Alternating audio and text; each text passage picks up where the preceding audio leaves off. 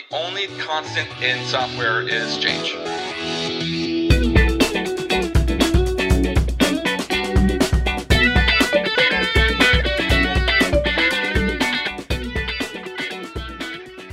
Welcome to the MongoDB podcast. I'm Nick Raboy, and I'm with my co-host Mike Lin, and we're going to be talking to Kenn White, security principal at MongoDB, about MongoDB security. So we're going to be talking about things such as field-level encryption, encryption of your data at rest, some best practices that you can use to make sure that you're in compliance with certain regulations. We're going to have a pretty much great time when it comes to overall security practices that you can take. All right, so we're here with Kenn White. Kenn, it's really great to have you on the show. I'm really excited to chat with you about all things security at MongoDB. Can you start off by introducing yourself to the audience? Sure, thanks, Mike. So I'm Kenn White. I'm a security principal at MongoDB. My focus is generally around encryption and security for our cloud platform and most of our global product group. So lots of interest in different areas of security across the board. Oh, that's great. And how long have you been at MongoDB? So I'm about at the 2.5-year mark. Been a little bit of an old man, I guess, in Mongo staff terms. Yeah, you've seen some good stuff, though, over that time period. It's been quite a ride. I've been here 4.5 years, I suppose, somewhere around there. And just in terms of security, it's amazing to me how far we've come. So you've seen the advent of MongoDB Atlas, right? Where did you come in terms of, when we launched Atlas? Right. Yeah. So when I came in, Atlas had only been the database as a service offering had only been really, I think, available for about a year. Mm-hmm. It's pretty remarkable. It's gone from kind of a niche offering to, now it's something like 45% of the revenue of the company. So lots of interest in people sort of focusing on the development work and kind of offloading the heavy lifting of infrastructure for the folks who built the engine. So yeah, big change for sure. So I want to dig a little deeper into the scope of what you manage as a security principal at MongoDB. So you mentioned the cloud platform and some of the products. I just want to get into the specifics so that way the listeners can get the context of your scope. So, for example, do you have oversight into, say, the on-premise versions of MongoDB or the drivers, or maybe just shed some light into that? Sure. Yeah. I have to sort of preface this by saying I've got kind of an unusual role. I'm not a product manager, so I'm not. I don't work on the marketing and promotion side, but I report into the engineering group. So I've helped to kind of shepherd a few products along, a few pieces, a few features of the of the products, but it's not. It's much more sort of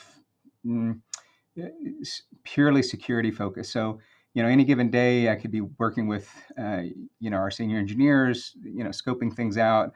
For some new feature coming down, I could be working with strategic customers on some really interesting or unusual problems, trying to create some solutions. Could be talking to people in the media, or working with journalists who had questions and things, or could be working directly with developers. Some days I'm developing code and doing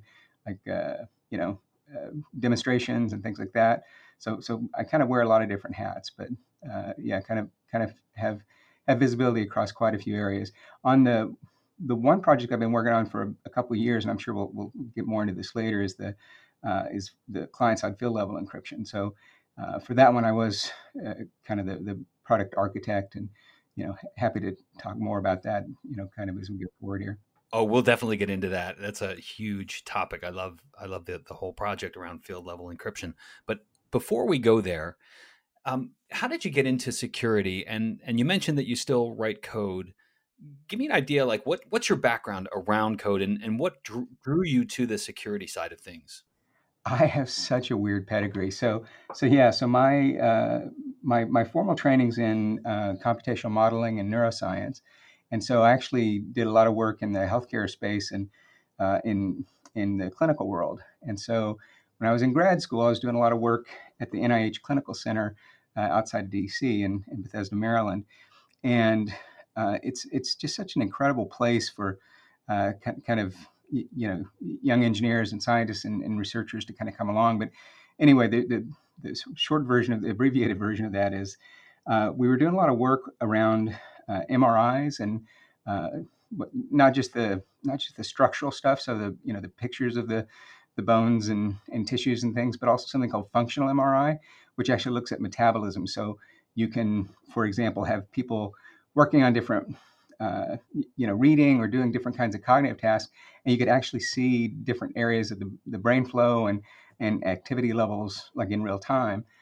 And so at some point, I kind of realized I like the computer and the sort of the software side of that almost as much as the science. And eventually I kind of went sort of full-time into that. But yeah, so I have kind of a weird background. So it's partly like signal processing, image analysis, real-time processing. So, I was doing stuff that had to have sensitivity within like, microsecond kind of, response speed. So lots of embedded systems and that kind of stuff.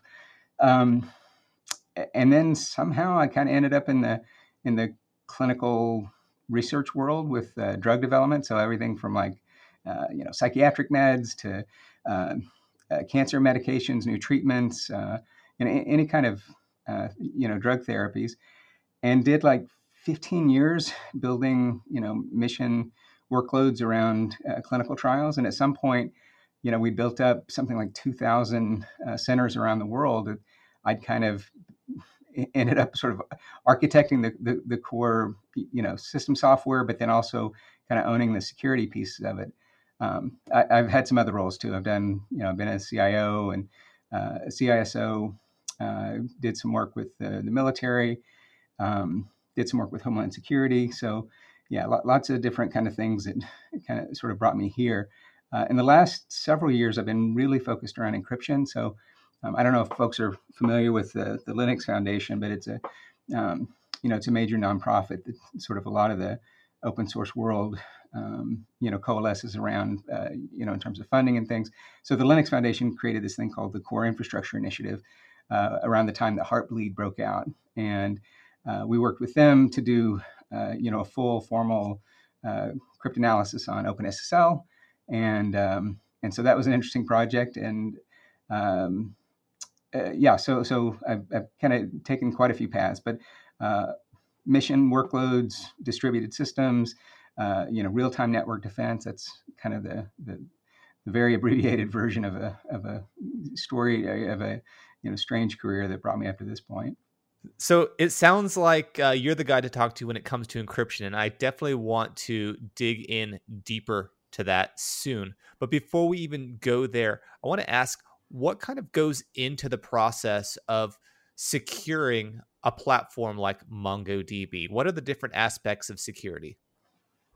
Yeah, no, that's a great question. So a lot of these things are just kind of fundamentals. They're sort of like, foundation concepts. So the first thing is you have to kind of really think about what kind of information you're holding, what kind of information you want to protect, where that's going to live, and then, do some really basic threat modeling, like, who or what might be, potential risks to this data getting leaked out. If we're not holding, secure information, then maybe I don't really care. If this is something on a, if I've got a personal blog that's got, cat pictures, I'm not super concerned.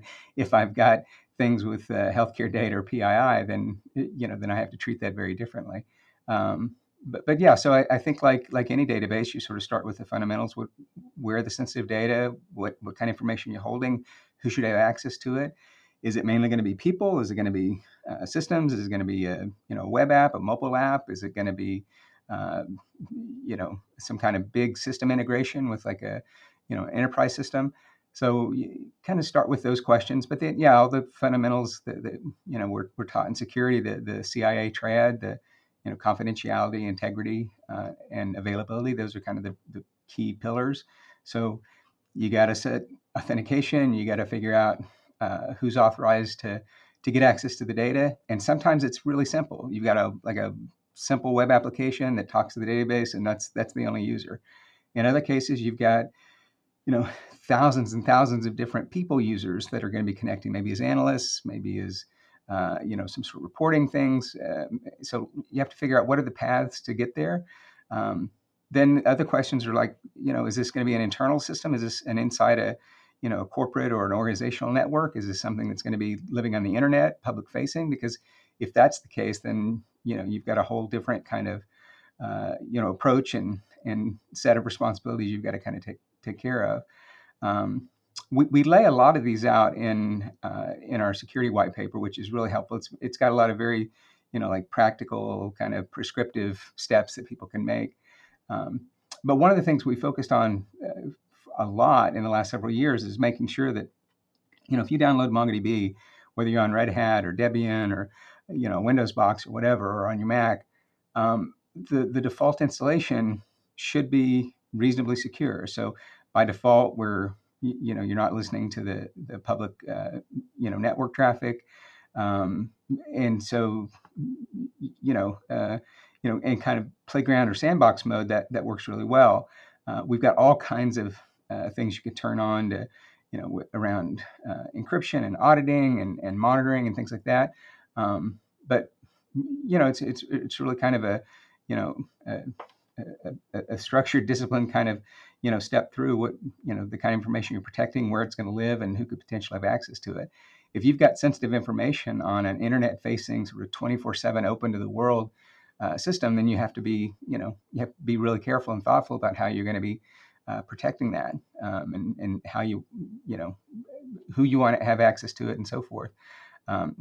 We see these stories from time to time, whether it's Mongo or a caching system or a cloud bucket or something like that, where people have information and it gets picked up either by a search engine or maybe by an attacker, and then there's all kinds of problems that come with that. So really the responsibility is on the person who's owning the data. Like what kind of information does it have? How are you securing it? How are you how are you protecting it? And then importantly, if there is some kind of unauthorized access, how do you know? How are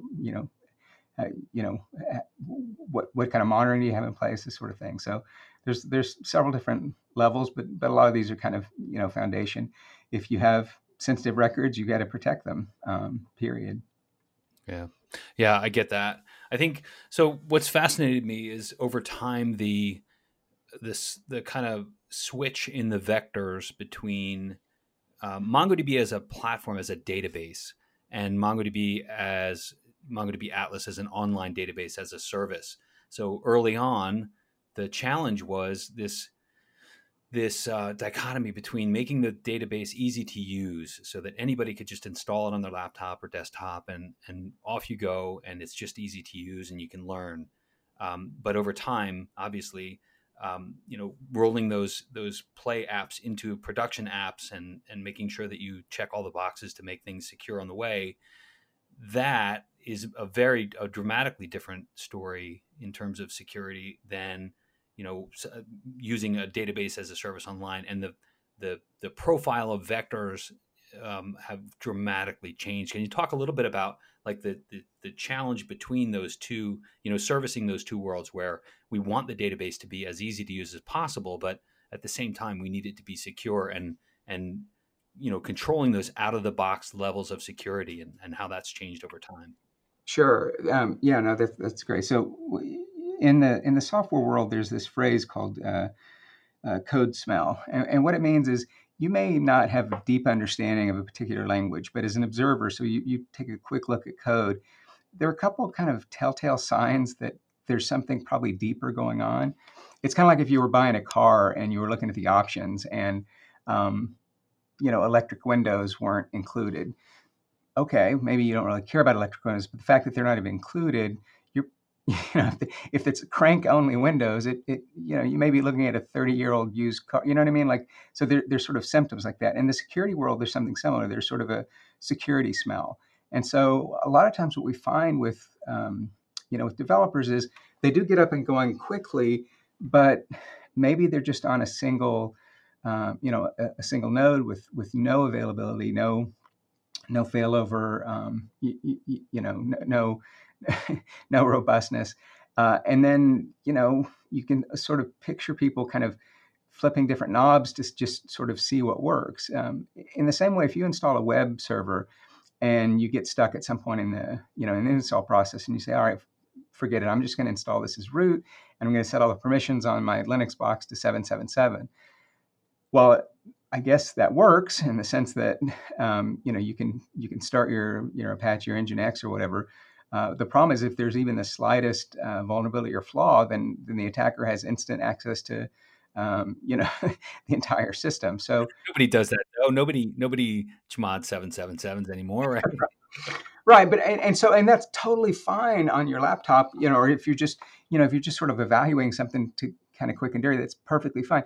The problem is that transition from that state to I'm playing around with some dummy data to the next step, which is, oh, by the way, here are insurance records for real people that are exposed, and like the security is just one of your problems. The other problems are, if anything at all happens to this cloud image, you're just you're out of luck and you've lost your data. So there's like a whole constellation of things. But yeah, so for the same reason, I think that a lot of customers came to us, when we were looking at building Atlas, and said, look, it's not that we don't understand MongoDB. We've got 2 or 3 or 4 engineers who are really smart and they understand most of the stuff. But the thing is, we don't want to be in the business of managing shards and replica sets and doing patching, and we'd much rather have the focus be on developing our apps and sort of innovating the stuff that we're really good at. Like,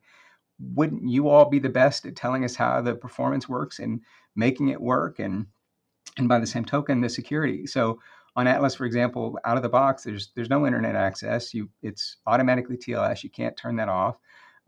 You've got to set user roles and accounts, and then you automatically have high availability, even on the least expensive kind of accounts.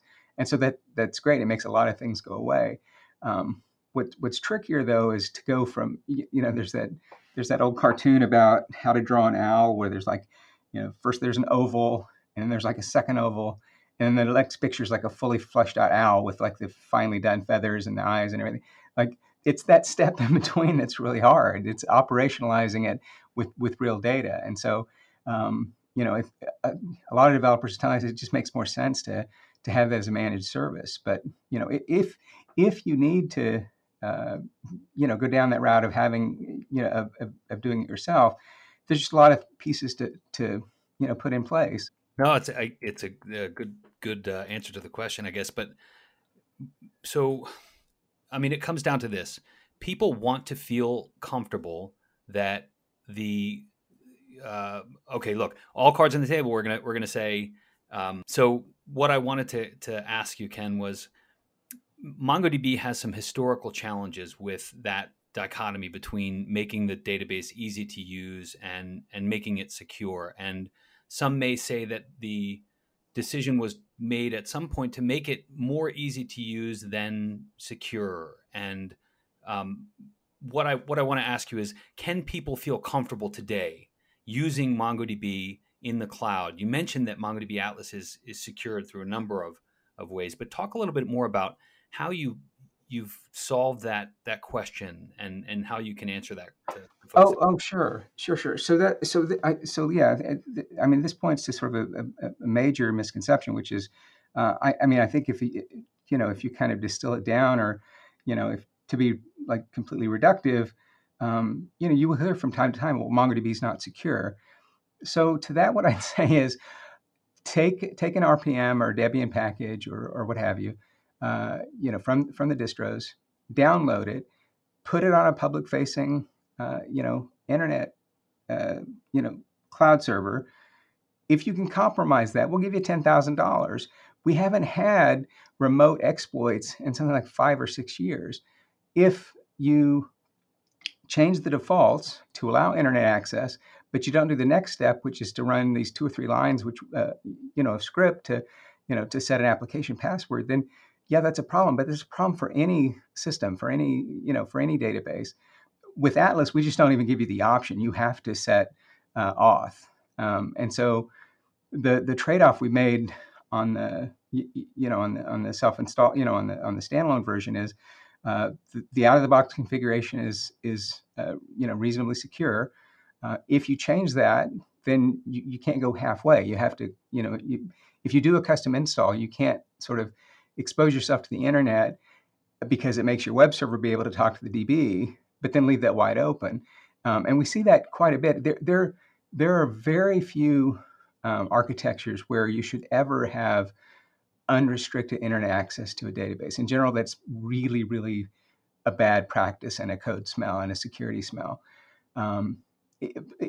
Sometimes we'll have a developer say, well, it's a mobile application, so I need to have, I don't know where people are connecting from. Well, no, then you have a proxy endpoint. Then you have an API service endpoint, but it's a web service endpoint. You shouldn't have your database exposed directly to the internet. For the same reason, you shouldn't have SQL Server or Postgres or Oracle or anything else, or a cloud bucket exposed directly to anyone if it's got sensitive data. So, we've done a lot of kind of work behind the scenes that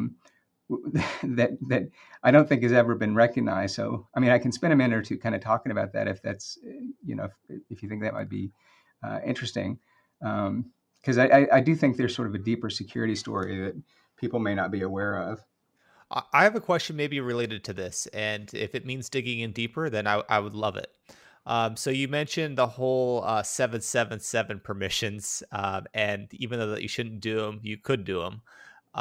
If we look at that and take it to, say, MongoDB Atlas with the whole safe listing of IP addresses, or even giving user accounts access to certain things, I mean, are we doing anything right now to kind of deter people from doing that? Because I think if the user really wanted to, like you said, they could open it up to the entire internet, or they could create admin root privileges on all of their MongoDB accounts, right? That's right. Yeah. So this is always the interesting trade-off with a service, a cloud service, or really any kind of service.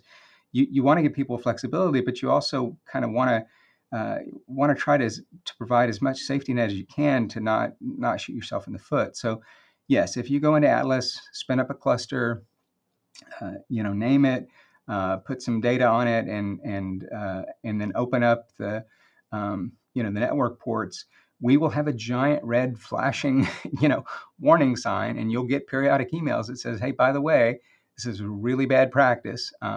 What we don't allow you to do is just to not have authentication. So you've got to set some kind of auth. So either a random token that you create, or a reasonable password, or at the absolute bare minimum. If somebody's bound and determined to make to put risky things in place to make things faster, there's going to be ways to do that. We try to make that as hard as possible. And so I'm sure people are aware of these like criminals and things that were scanning GitHub, and they were looking for cloud tokens, API tokens, because what would happen is people would get their AWS bill or Google bill or whatever, and it'd be like $20,000. And so what happened was they'd unintentionally committed their API keys for like root access to their cloud accounts. Somewhere in like a hidden directory or an environment file or something, committed that to GitHub, to a public repo, to Gitbucket or whatever. Someone come along and taken that and then spun up a bunch of Bitcoin miners and so forth. So they were kind of like a lot of high-profile stories, a handful in the beginning, and eventually the cloud providers kind of got together and they said, "Look, we're just going to work directly with GitHub. We're going to work directly with Gitbucket and and programmatically scan these things." And so by the same token, now, if that happens, you'll get a really nasty letter from Amazon or Google saying, hey, you did this, probably wasn't intentional, but by the way, we're going to cut you off if you don't, address this. We get it ourselves from time to time because, we're a large organization and developers, do all kinds of, throwaway sandbox keys or things like that they're not really tied to anything at all. Sometimes they've been invalidated for a long time, but if they look like an access token, they'll pick it up. But some of the things that we have been doing too, we can't stop people from, putting a blog on the internet that gives really dangerous instructions on how to stand up a server. But we've literally gone to random bloggers on the internet, or to Stack Overflow or some of these other forums where people can go because it's sort of high, it'll be kind of high up in the search results for installing the system, and reached out to individuals and people on forums and saying, hey, this is a great post, but this section right here, you may want to point people to the white paper. You may want to add these extra 3 lines because this is really high risk. And we've had great response with that. And also, we'll get calls from time to time from journalists, reporters, or whatever that are like, here's some massive breach in India or Mexico, or here's passport photos or something, and it's on MongoDB. And it's like, well, they're not our customers, and it's just a random box on the internet. We're super limited on what we can do. We're certainly not going to start probing into someone else's infrastructure that we have nothing to do with. What we can do, though, is if we're made aware of it, if you can give us an IP address, we can do some open source research and find out at least if this is a public cloud provider. And if it is, we've developed relationships deep in the security teams at Amazon and Google and Azure, and we can escalate that to people to say, look, this has nothing to do with us. We're just trying to be good net citizens, but somebody somewhere out there is running really sensitive data insecurely on your infrastructure.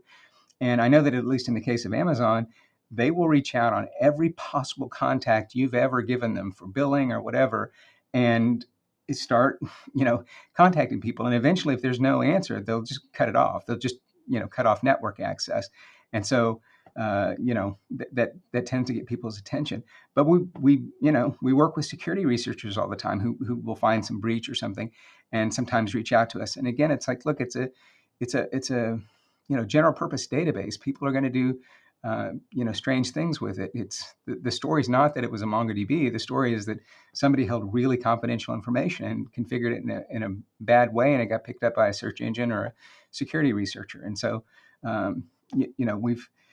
we've tried to make as much effort as we could, but it's a little limited in in terms of what we can do. But we've certainly made lots of progress. There's a whole story too about just in terms of how we build security into the products that I'm happy to get into if folks are interested, because I think it's actually some of the most sophisticated build engineering that I've ever worked with in my life. But I think it's another one of those areas where we're kind of a bit misunderstood. Yeah. So what about the folks that say, we can scan the internet, we can scan and find these these insecure installations of MongoDB. Why don't you do that as MongoDB? Do you feel any responsibility for that? Why wouldn't you do that? We don't scan the internet for database connections. It's one thing if someone has a web server that's offering content. It's another thing to go in with a direct wire protocol into a database and then start sniffing around and running random queries. They're two very different things. I mean, one is like, it's something's been indexed by Google and maybe it shouldn't be. The other is going out of your way to start, probing or trying to understand what's in someone else's system. That we just can't do. We're just limited. We certainly have relationships with, Census and Shodan and some of those folks. And actually they, the people who run those sites have written a couple of posts that said, look, this isn't specific to Mongo or Microsoft or Amazon or Oracle or there's a bigger story here. But so, if we're made aware of it, then, we'll help as best we can. But no, we're not going to scan, infrastructure that's not ours, from databases. You mentioned probing people's applications. So I want to ask a question around this. So commonly, at least with the relational database, people are sometimes opening themselves up to SQL injection attacks, right? They're not escaping characters, or they're not sanitizing the requests that come in, and that results in their database be given access to somebody, right? Does MongoDB suffer from any kind of attacks like that? Like, if you wanted to probe somebody, would you be able to? I guess is where I'm going.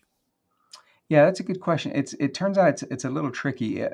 SQL injection in general is just one specific instance of unsanitizing arbitrary input data that's attacker supplied. So, on a web form or something, there's actually, I've got a few of these bookmarked in my files and things where people with, hyphenate or apostrophe last names like O'Leary would literally type their name and they'd get like a PHP error or a Python error or something. And it was clearly part of some kind of SQL thing. So the broader problem is if you allow, public input, unfiltered, attacker-supplied or adversary-supplied input to be queried against your database, that's a serious problem. In general, we haven't seen many of those kinds of attacks in general in the wild with MongoDB, partly because we use,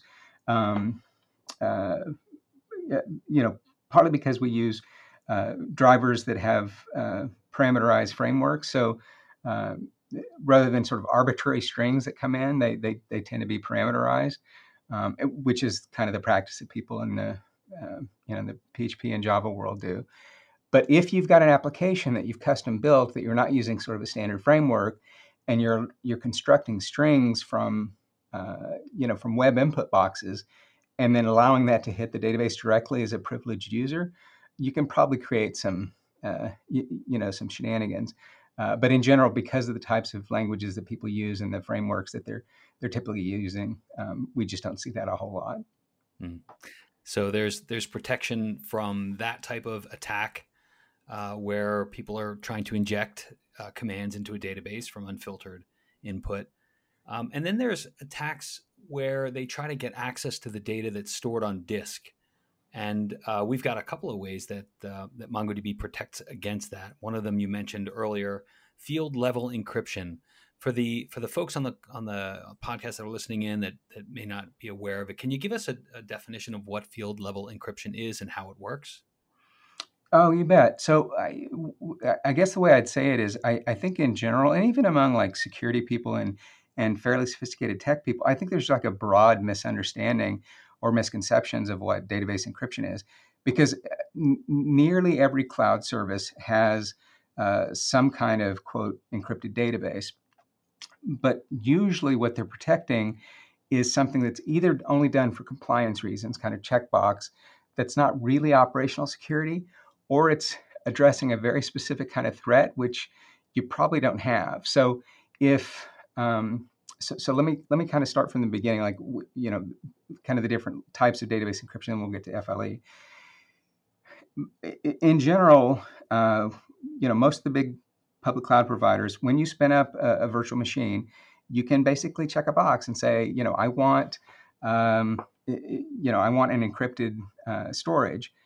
And what that does is it encrypts the operating system. It encrypts the underlying volume or the disk. And that's helpful for a couple things. If you believe that it's a small little provider and that at some point that physical hardware is going to get decommissioned and then go on some shelf somewhere in a storage room, and then who knows, maybe end up on eBay or Craigslist, and you don't want people to buy those hard drives or SSDs and then see your data, yeah, that protects against it. But it's a very different kind of thing than like a developer's laptop where you worry about you losing it in a taxi or having it stolen or having your phone stolen. Because in those scenarios, a disk encryption is really helpful. But I'm not personally too worried about a rogue Amazon or Google employee selling a $3 hard drive on eBay. So why do people have that? Well, the other piece is fairly legitimate, which is these are, there are millions of these things spun up and down every day. You have no idea who was before you or who's coming after you as a customer of these cloud services. So if you write sensitive data to a disk, you want to make sure that when you release that back into their fleet, that some other customer will see, that the next customer can't read your data. And maybe that seems like an obvious thing, but it's absolutely not. And I can tell you at least 3 out of the biggest 5 cloud providers at some point earlier in their lifetime, didn't get that one right. I actually myself discovered it by accident when I was doing some work on disk encryption.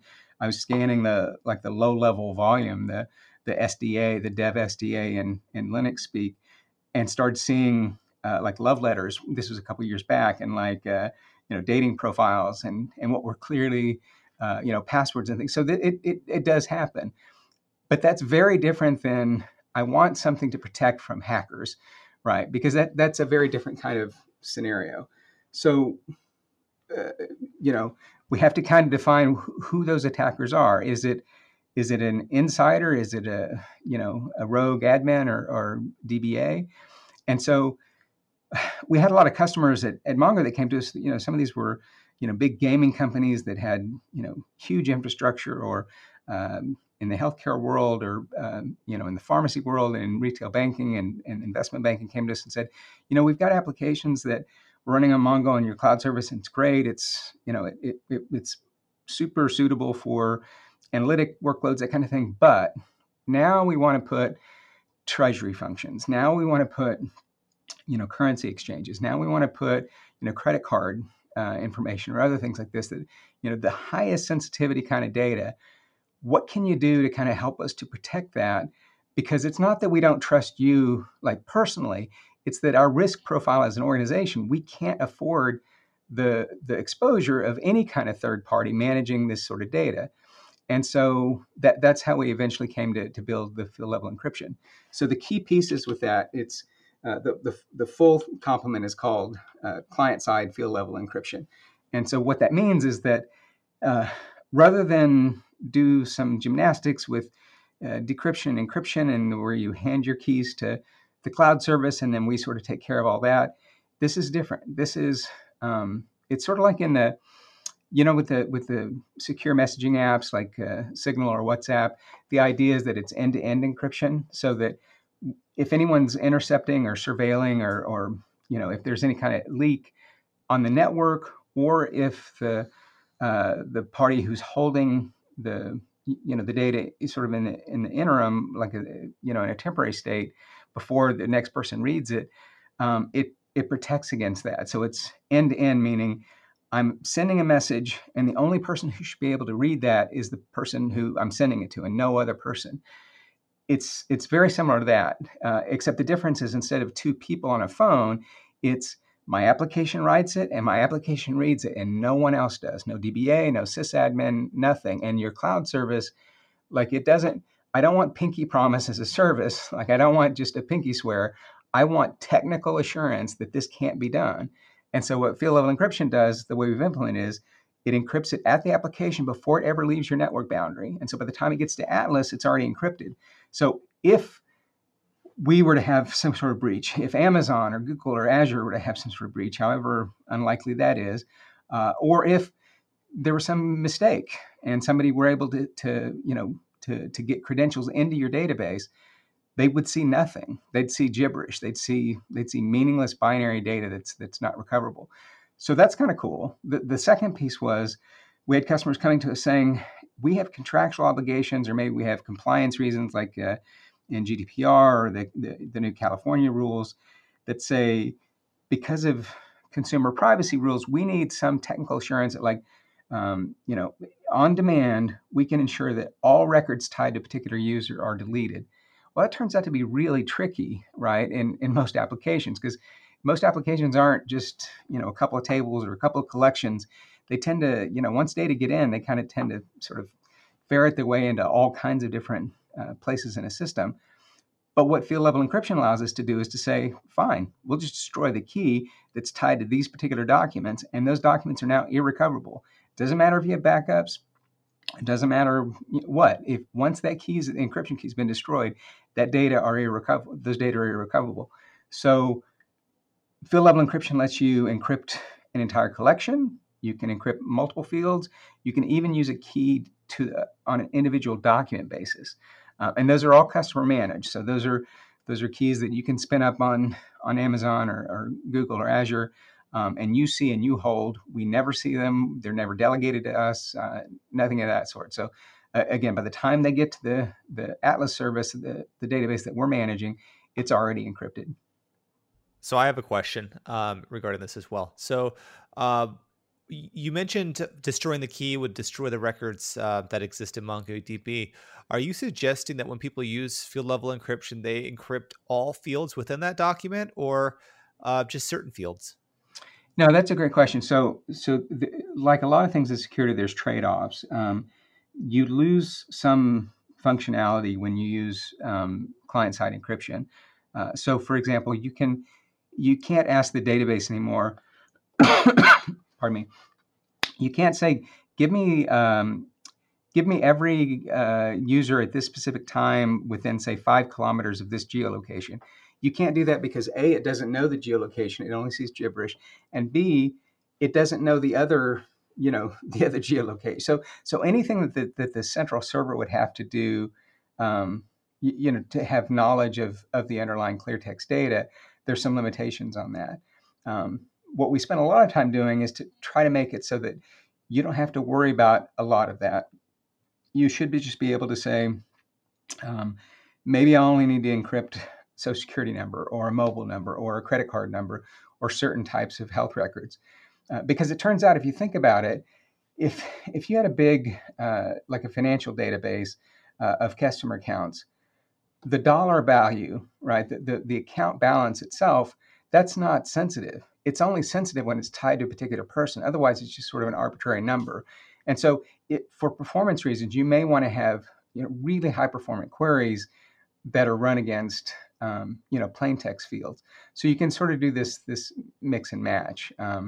But for the most sensitive fields, yeah, you'd want to use either what we call deterministic encryption or something called randomized encryption, which is the strongest kind of confidentiality protection. So if you're able to just query on, say, a customer ID or a user ID or something like that, we'll bring back the entire record back to your application, and then it's fully decrypted. But it limits, some of the operations you can do on the query side. And what about performance? Does this degrade performance much? So that's always a tricky question, and like most things, it sort of depends. So the way the short version is, in general, for typical web application loads where it's sort of 85% read, 10-20% writes, the performance impact's usually less than 5%. But it gets a little tricky because if you're doing massive writes, if you're generating thousands of keys, per minute or per second, then that adds some overhead. The way we've engineered this too, there's a separate service process that's running on the application server to help kind of parse queries, and so it turns out that with certain, like on the Linux side, with certain SE Linux things turned on, you actually can get quite a big performance boost by managing local sort of internal network security profiles. Anyway, we're kind of working on some production guidance for customers. But if you're familiar with something called the TPC benchmark, so it's this is kind of one of these classic. It's been around for 20 years in the relational world. Asya, one of our principal engineers, I think like a year ago, helped port the TPC sort of standard to a NoSQL kind of format where we could try to, as close as we can with sort of the equivalent spirit of what TPC was trying to do with the document model, give us some at least internal benchmarks that we can compare different workloads. So we're going through the process right now we've done some preliminary testing using the document TPC workbench, as well as the Yahoo Cloud, what's it called, the YCBS benchmark. So we'll be coming out with some very detailed performance papers on that.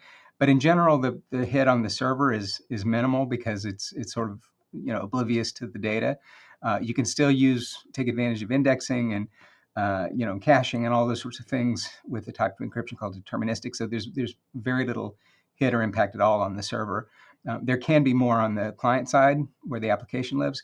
But if you're already at the headroom of like 96% CPU and network utilization on the application server, then you're definitely going to feel it more. If you've got lots of headroom, which is usually the case on cloud instances, it should be really negligible.